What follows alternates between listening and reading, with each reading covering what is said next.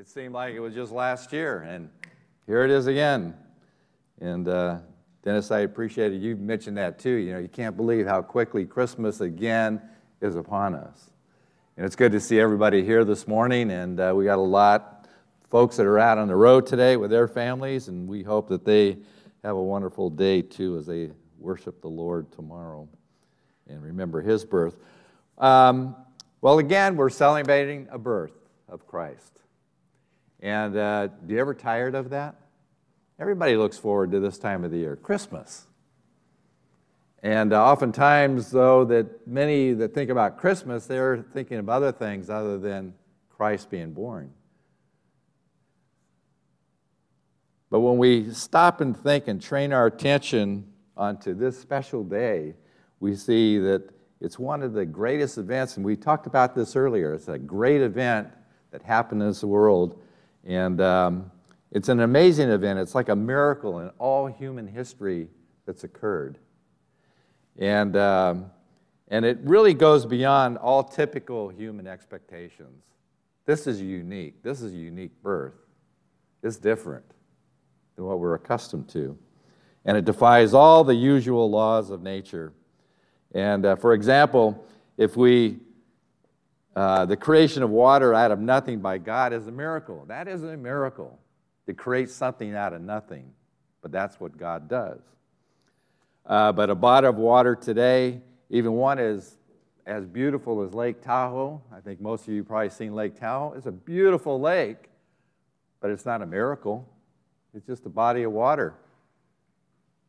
And but if we were to look at Lake Tahoe from a high vantage point and look at that gorgeous lake, and suddenly we saw those waters part in the middle, and we'd see a dry path from one side to the other, east to west, would that be a miracle? I think it would be. That's a miracle. Another miracle would be if we actually looked at some of those granite mountains there, and we saw this gush of water flowing out from solid granite rock. That would be a miracle from God. That's not normal. It's unusual. However, we are looking at a miracle today, and that's the birth of Christ. That is a miracle. I mean, to me, I think about it and ponder on it. You know, the Lord says, "Be still and hear my voice." But just thinking of this message, just thinking about His birth and what a miracle that was. But when I think of the Lord and His birth, it was planned from eternity, from the beginning. That's what I find amazing. It was all planned out from the beginning. Well, we see that thinking about miracles, I really love this time of the year. You know, you see all the decorations, all the houses are decorated. Wherever you go to the malls, everything is decorated and looks, beautiful. That's one of the things I enjoyed in the Philippines, that during this time at Christmas, boy, they really get into the decoration mode. All the business there have contests, and they start in September. And they just go for 3 months. You go into the store, they're playing White Christmas. I was telling Ed earlier this morning, White Christmas? They've never seen White Christmas in the Philippines. Why do they sing White Christmas in the Philippines? But, they really get into the mode. And we see the same thing here. We see all these multicolored decorations in our neighborhoods, and people just go all out decorating their homes. We get Christmas cards from all our friends and relatives, and we hear all the music, old and new, but we're really reminded of Jesus' birth for those that know Him. You can't get around it. That's what it's all about. It's not about decorations. It's not about the music. But it's about Jesus. And He is truly a miracle of the Lord. Well, Christmas has a way of creating some of our most cherished memories. I was thinking last night of all the Christmases that have passed in my life, which have been many since I'm up there in years now. And I was thinking about, wow, I have so many uncles and aunts and cousins, and so many I don't even know them now. They're all over the place. But it's a time where I really remember those family gatherings. And they're cherished memories when you think about it. I mean, there's all kinds of funny things that happen at these family gatherings. I won't mention anything, Daryl. You're okay. but there's a lot of fun things that occur at these family gatherings. And, you've got homes that are all packed with grandparents and cousins and brothers and sisters, aunts and uncles, and you have all these children running around in the house, and if you have a small house, it's really interesting because the kids are weaving in and out, between the tables and people, and it's can get really chaotic. But there might be memories like a child spying on that gift that's under the tree, hoping that there's that chemistry set they're going to get. Or I wish my other son-in-law was here because he always wanted a Red Ryder BB gun. I think of them just sneaking out to see if it's under the tree. Is that something that they're going to get? Or it's a time where family crowd around on a couch and to watch It's a Wonderful Life or Charlie Brown's Christmas. Those are fond memories when you look back on those times. I was looking back on ours. I was thinking, wow, a couple years ago, we had 5 generations at the house celebrating Christmas. 5 generations. Very unusual. But again, wonderful memories. We see so many people today, especially in our neighborhood. There's some people that really go out for the Christmas. I mean, I walked out there today or yesterday. There's like a 50-foot Santa Claus out in front of the yard. I walk out and I go, what is that? Everybody gets into it, and they've decorated so much stuff. I mean, it's pretty amazing. It looks like Disneyland during Christmas time. But they really get focused on that. And, another thing that you see people do this time of the year, they focus on going on vacations, finally get together, get away from their family, go on a vacation, and just to get away. But then there's others that really have their direction set toward the great miracle that God brought, and that's on His birth. They forget about all the decorations. They forget about all the music. They look back at that time like we did this morning, thinking about the Lord's birth and why He came.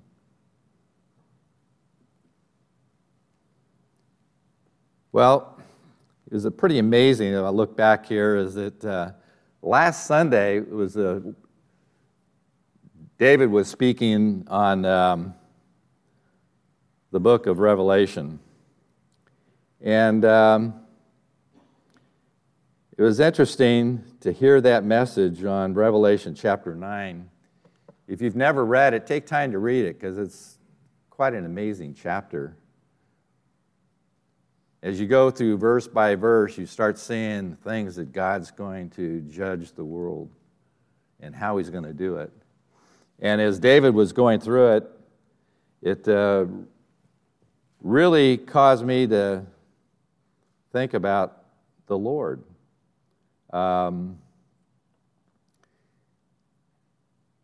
When I heard about these locusts coming to this earth from the abyss, they come up from the abyss, my brain was just putting together all these mental images and these sounds,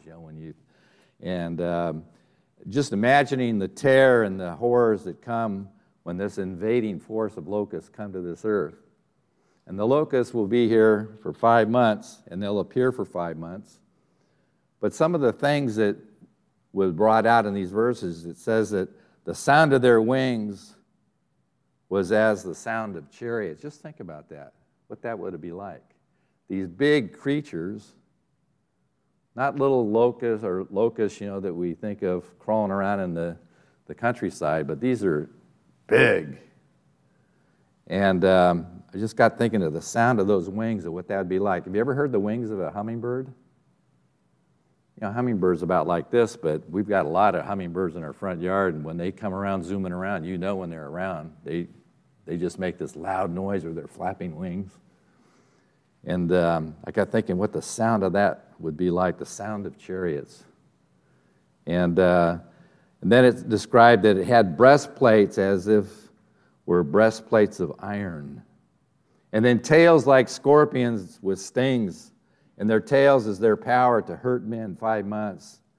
And to me, the most frightening in that chapter was, men will seek death, but they will not find it.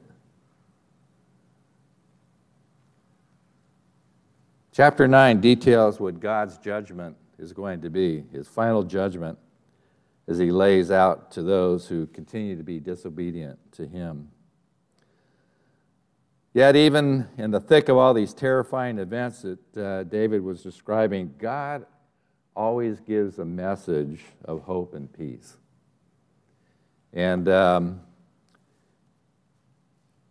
it was like a cloud over my head as I was thinking about these things. It caused me right away that day, David, as I was sitting here listening to you, wow, I'm not going to experience that because I had the Lord. The Lord came to deliver me from that judgment. And I'm just kind of like, whew, I'm not going to experience this. That moment, I realized again, that Jesus filled me with a sense of peace to thinking of him and what he did for me at Calvary. And he made that possible through his Son, Jesus Christ, the Savior of the world, the promised Messiah, the Lamb of God who takes away sin. Over 2,000 years ago, details of God's promise of a Savior was revealed to Mary by Gabriel, the angel of God. His message was one the world had longed for centuries. It had been promised as prophecies thousands of years before that he would come, and it would be fulfilled. So turn your Bibles now to Luke chapter 1, and we'll read of this event. Luke chapter 1.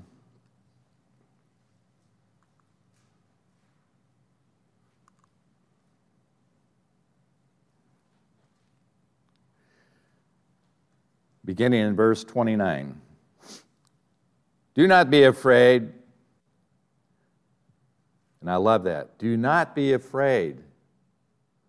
That's how God deals with us. He wants us to be comforted by the words that will come. Do not be afraid, Mary, for you have found favor with God. And behold, you will conceive in your womb and bring forth a son, and shall call his name Jesus. He will be great, and he will be called the Son of the Highest. And the Lord God will give him the throne of his father David, and he will reign over the house of Jacob forever, and his kingdom will be no end. Now turn over to Luke chapter 2. Luke chapter 2, beginning in verse 8. This is the birth now of Christ, which we heard about this morning. Now there were in the same country shepherds living out in the fields, keeping watch over their flock by night. And behold, an angel of the Lord stood before them, and the glory of the Lord shone around them, and they were greatly afraid. Then the angel said to them, do not be afraid, for behold, I bring good tidings of great joy, which will be to all people. For there is born to you this day in the city of David a Savior, who is the Christ the Lord. This will be the sign to you.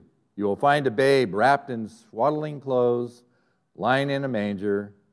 And suddenly there was with the angel a multitude of heavenly hosts, praising God, saying, glory to God in the highest, and on earth peace, goodwill toward men. As millions around the globe today do this day, we join with them to remember the birth of our Savior. For this is the day that the Lord has made, and revealed to the whole world that the Savior was born, and his name is Jesus.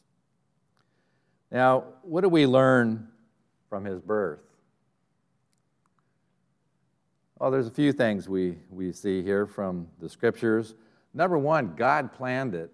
God planned it from the very beginning.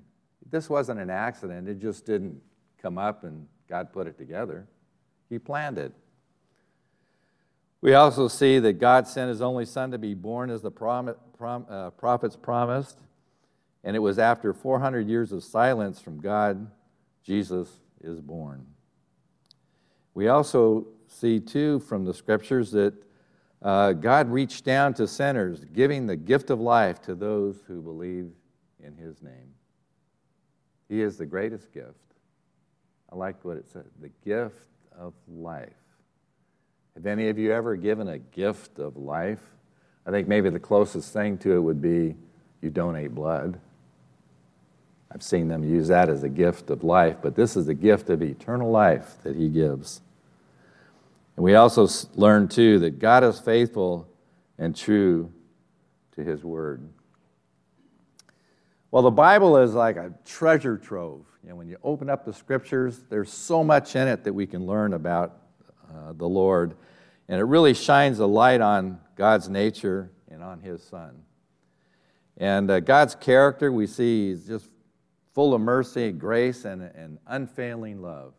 And that's what I find amazing. I don't know anybody that has these qualities.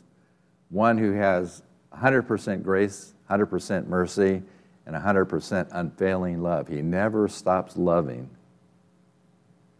Now, just think of you as a parent. You're the same. If you have children, do you ever stop loving your grandkids, your children? You don't. You love them. And that's the way it is with God. He loves us. And so we see that He is faithful, and He's also true to His Word. But we have this treasure trove, and through this treasure trove, we see His love just pouring out like little nuggets. You know, He said, search the Scriptures like purifying gold. And that's what it's like. The Scriptures are like purifying gold. And as you open it up, it's kind of like all these nuggets keep falling out on us, these golden nuggets. And I think one of the greatest nuggets that ever fell out was the Christmas story. It was a story that only could be conceived by God. He is the only one that can conceive it and execute the plan. Only God. It's a true story.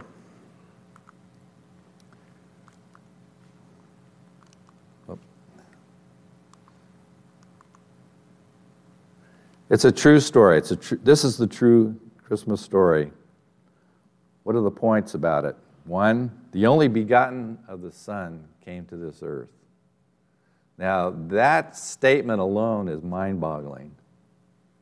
That the only begotten Son of God came to this earth. He was born a human, fully God, yet fully man. He came to suffer and to die on a cross for us. He miraculously rose from the dead, and now He sits at the right hand of the Father. Those are a wonderful golden nugget that falls out from the pages of Scripture as we look at the true Christmas story. Turn with me now to John chapter 1. And we'll start in verse 1. Now, as you go through this chapter, the first 4 verses, I want you to really think about what it's saying here. Now, this is some of my favorite verses in the Scripture. And oftentimes you hear people say, well, Scripture, you can't trust it. But here we're going to find about the true character of God, and we're going to see how Scripture interprets itself. It says at the very first verse, in the beginning was the Word. Now, I'll ask some of you this morning, what is the Word? Do you know what the Word is? Some people would say it's the Bible, but no, that isn't what it's talking about. It's a specific name given to Jesus. He is the Word. And notice what it says next. And the Word was with God, That means Jesus was always with God, and the Word was God. Wow.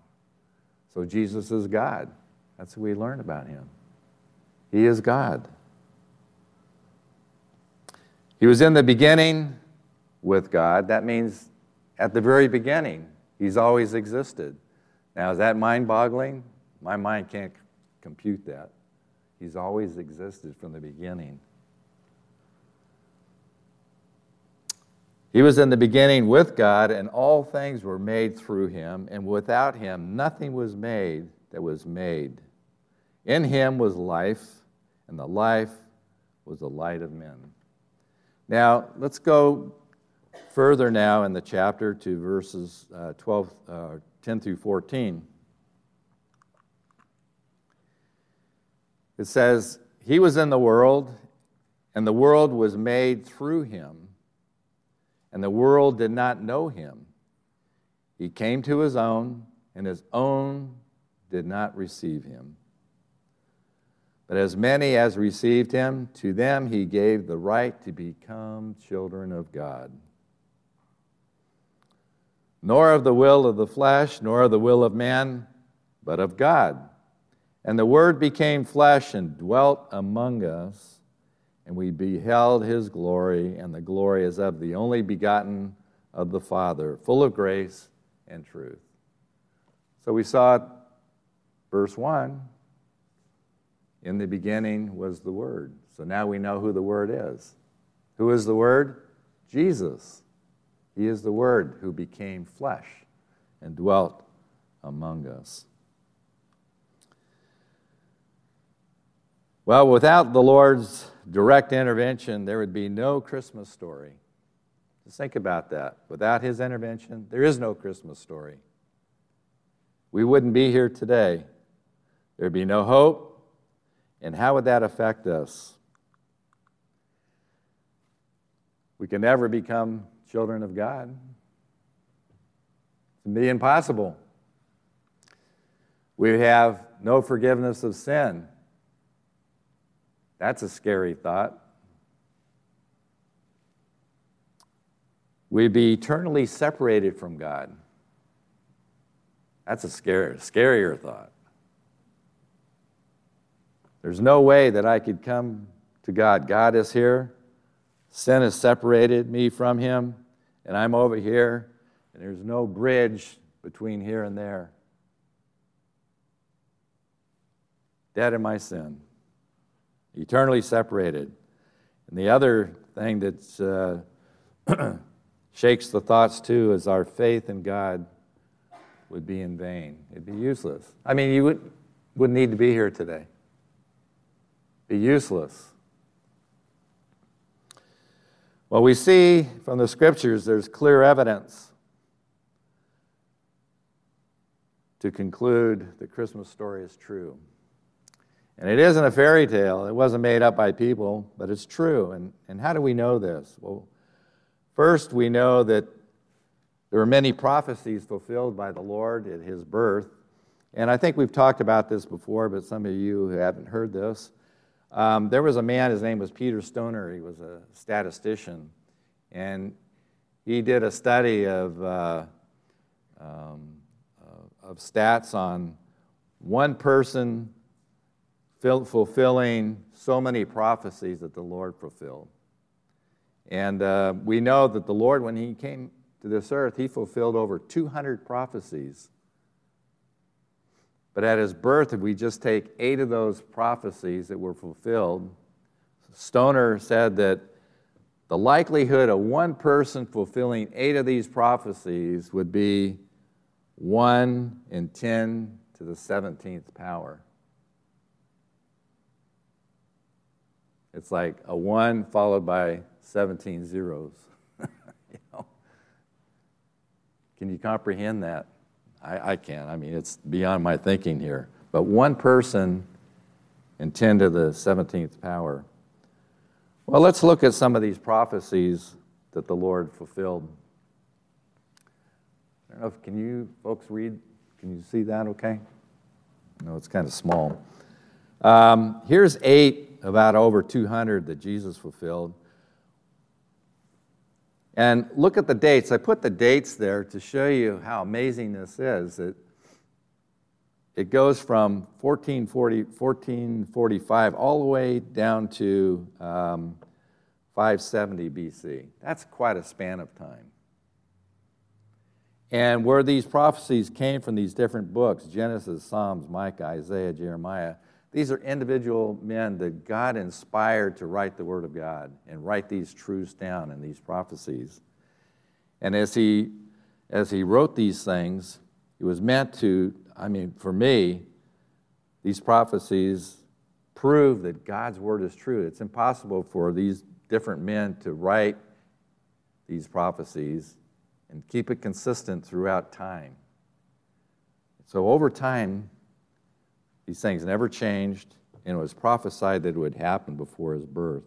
And I just find it amazing. As a matter of fact, that's how I was saved, is learning about the prophecies that Jesus fulfilled. It was through his prophecies and seeing God's word as true. It wasn't written by man. It was written by God. He inspired men to write the scriptures. And through him, we have the written word of God. It's letters to us from his heart, and we can trust in it. So as I look at some of these things here, just think. It was promised that Jesus would be given gifts at his birth. And we know that there was 3 wise men that came 2 years later after his birth and brought gifts. We know that he'd be born in Bethlehem. What's really interesting about this one particular prophecy is that in those days there was 2 Bethlehems. But this particular scripture points it out clearly. He was born in Ephrathah, which was the Bethlehem where he was born, which is amazing. Just think of that. We see that Jesus was born from a virgin. Wait a minute, how can it happen? In my biology class, that doesn't make sense. But he's born of a virgin. That's an amazing thing that happened. Don mentioned this morning, the government will be on his shoulders. And it will be one day. And Herod would murder all the children who attempt to kill, or murder the children in an attempt to kill Jesus. He wanted to get rid of all these people, and especially Jesus. But it didn't happen. So we know that as we go through prophecy, we see that this story of Christ's birth is true.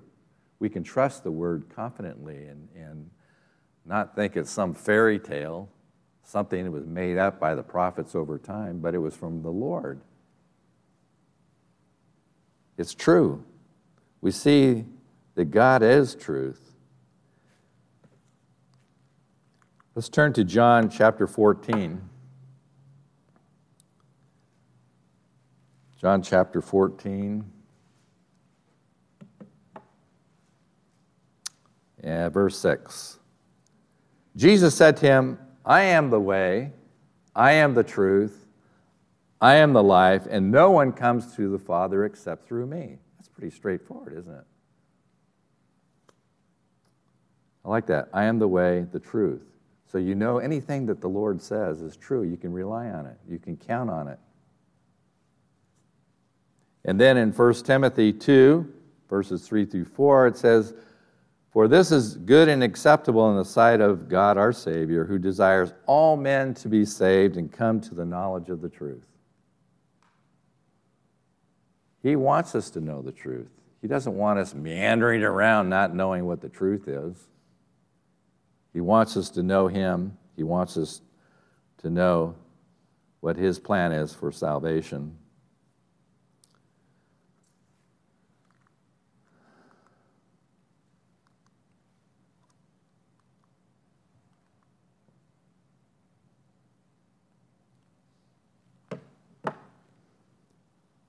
Well, we see from these verses that Jesus is the Word, the truth, and the life. And, through this, he shows me for the person I am. I can't cover it over, especially since my kids are here. I can't cover it over. Am I a sinner, Colleen? I was a sinner. God shows me I'm a sinner. My actions showed that I was a sinner. But the Lord showed me who I was in his eyes, and I was deserving of hell. But he promises a life of fulfillment, of peace, and of joy. You know, the Lord has an overwhelming desire to turn my life around from the path that I was leading. And I'm glad he grabbed a hold of my scruff of my neck and shook me up and said, hey, I am the Lord, you're the sinner. I am God who saved you, so save you from your sin. I am the Savior. I am your Lord.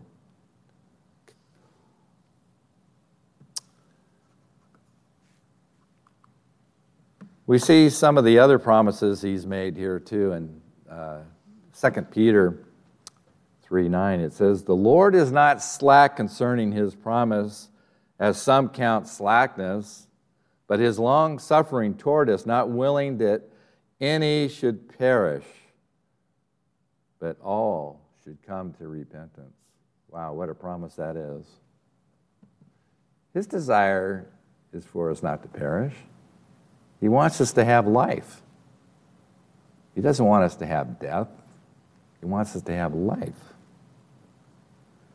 And he wants us to turn away from our way. It's like repentance is like I'm going down this way, sinning against God, and I wake up and see the person I am, and I repent, and I see it, that I've sinned against the holy and righteous God, and I believe on him. Repenting now is going the opposite direction, away from those things, and living for God.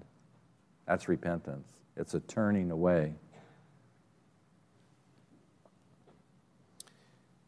In Acts 3:18 and 19, but those things which God foretold by the mouth of all his prophets, that Christ would suffer, he has thus fulfilled. Repent, therefore, and be converted, that your sins may be blotted out, so that times of refreshing may come from the presence of the Lord. Well, that's good news.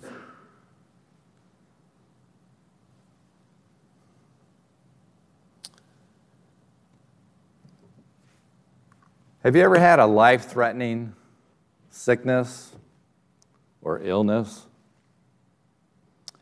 You go for treatment, and after a while, the doctor calls you up and says, I have results for you. What was it like as you picked up the phone, you heard the doctor's voice, and he says, I've got results. How did you feel? He didn't continue. He just stopped right there and didn't say any more. He just stops, right? And you're waiting. What's it like inside? Are you churning inside in anticipation of what you're going to hear? Are you going to hear good news or are you going to hear bad news? Well, the results come in and he says in 3 words, you are cured. How did you feel after that? I'm looking at you, Don, because that's the most recent. And Dorothy, you've been going through this as well. You are cured. What did it do to you when you heard those words? Man, you probably just want to jump up and shout out with joy. You know, I've never had a situation where the doctor says, Howard, you have a terminal whatever. But I can't imagine, how my mind would just be going through gymnastics thinking of that thought and how it just upset my whole life. But then to hear you're cured, wow. It's like, was it like this, Don? Whew. Or Dorothy, just, whew, I'm cured.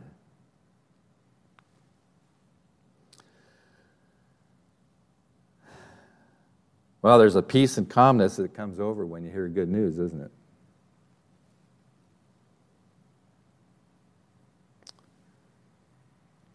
The burden is gone.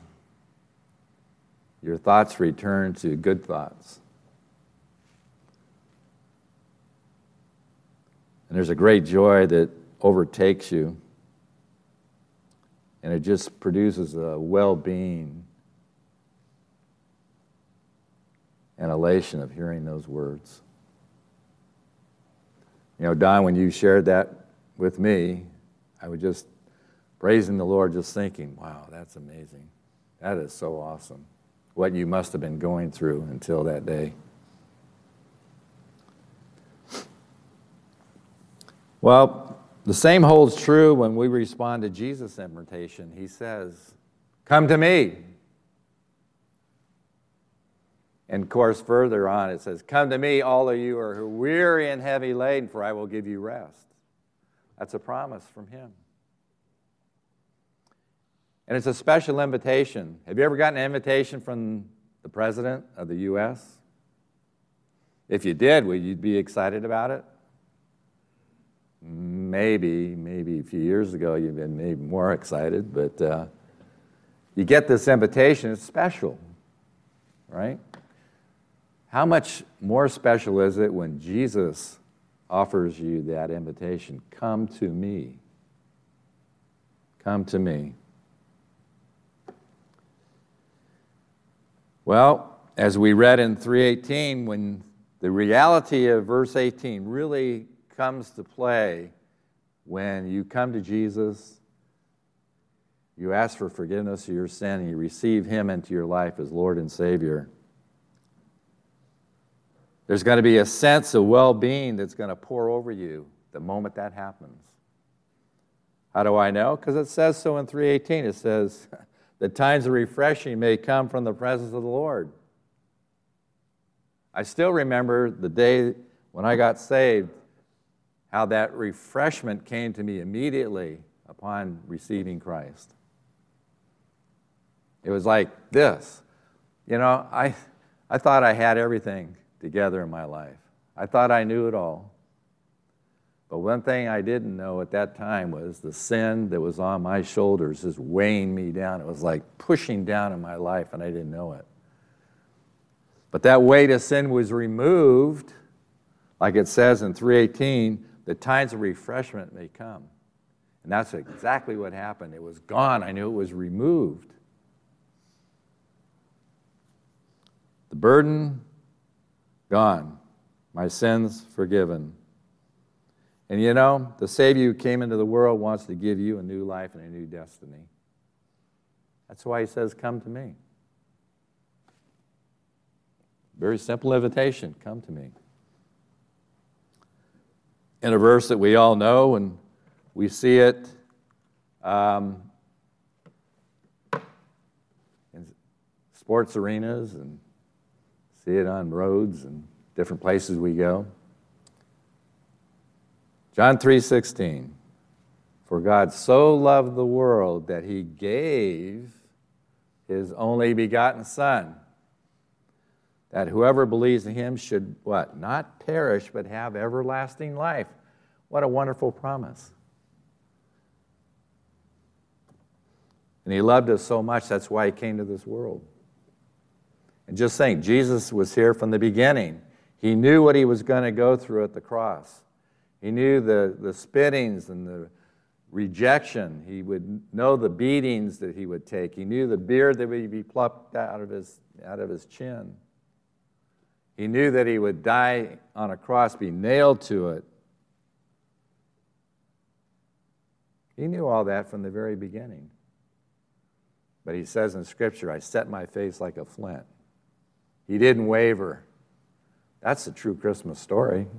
He came. He didn't waver. He came to be born of a man. He had to become a man in order to save us from our sin, because he was the sinless one, the sinless sacrifice for us.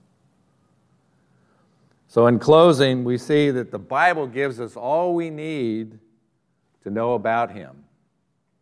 But there's more than just knowing about him. I mean, you can know all the facts that we've shared this morning, but does that mean you know him personally? No. My question to you, do you know him personally? Is he your Savior? Is he your Lord? Have you taken him into your life and enjoying the refreshment that comes through Jesus?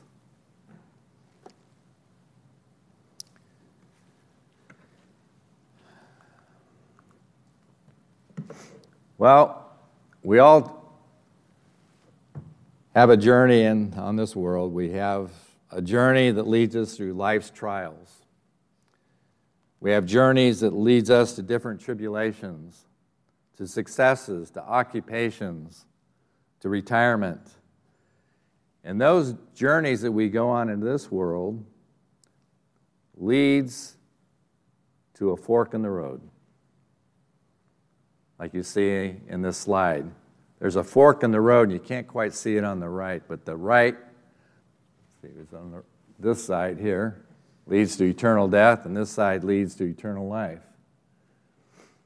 Now, everyone in this world is going to be at that fork. They're going to have two paths before them, and they're going to have to make a choice there at that fork. That's going to happen for everyone. No one excluded. So we're at this path, and this is where I was. I was going down this path, enjoying all the things that this world has to offer, and I don't know if it was always enjoying, but I was at the end of that path, and Jesus is at that fork, and he's offering you the free gift of eternal life at the fork.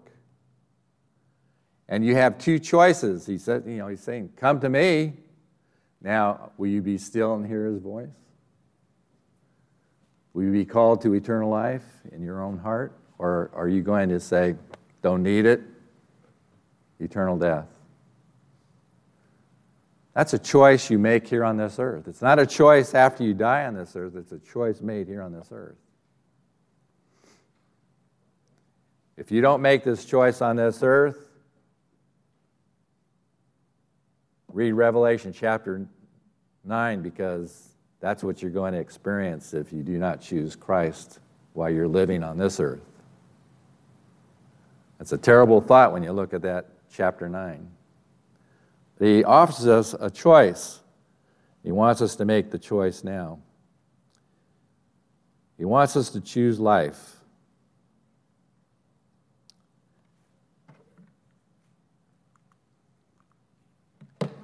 How do we know that? It says here, if we choose him, it's a wonderful life.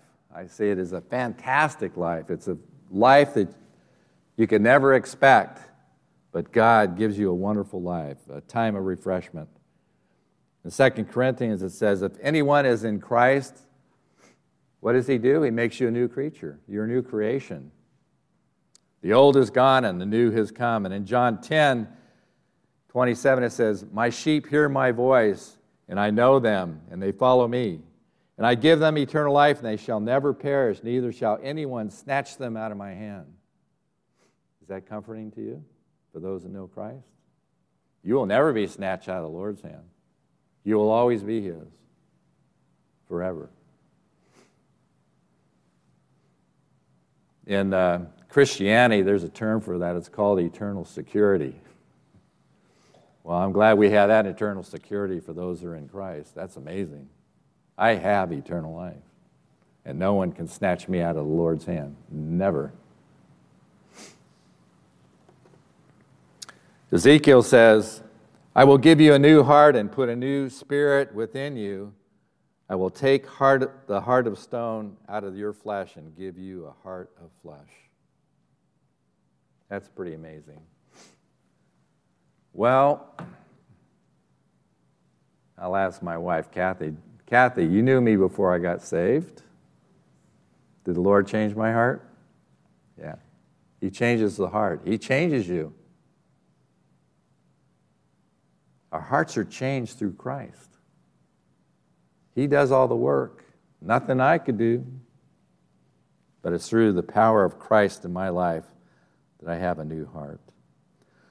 So I ask you this morning, for those that don't know the Savior, and he's saying to you this morning, today is the time. Now is the day of salvation. So make this Christmas one of the best in your life. Make this Christmas a day you will never forget by receiving Christ in your life. May these words just comfort you this morning, especially the believers. You know you're saved through Christ, and it's that precious gift. It began with a precious gift that came here to this earth to save me from my sin and to give me a new life in Christ. Let's pray. Lord Jesus, as we come together again to remember your birth, we remember the wonder that is in it, Lord, that even from the beginning it was planned. It was even executed perfectly in accordance to your timing. We thank you for the nuggets of truth that we gather from your Bible. We pray, Lord, that the Scriptures would continually speak to our hearts and encourage us to live for Christ. And may this Christmas be a bright Christmas for all of us as we again recount your birth, that we're just have complete joy over your coming again. And Lord, we do say this morning, thank you, Lord Jesus, for coming to this earth to become a man and also to die on a cross for us, that we might live and have a new life. And in your name we do pray.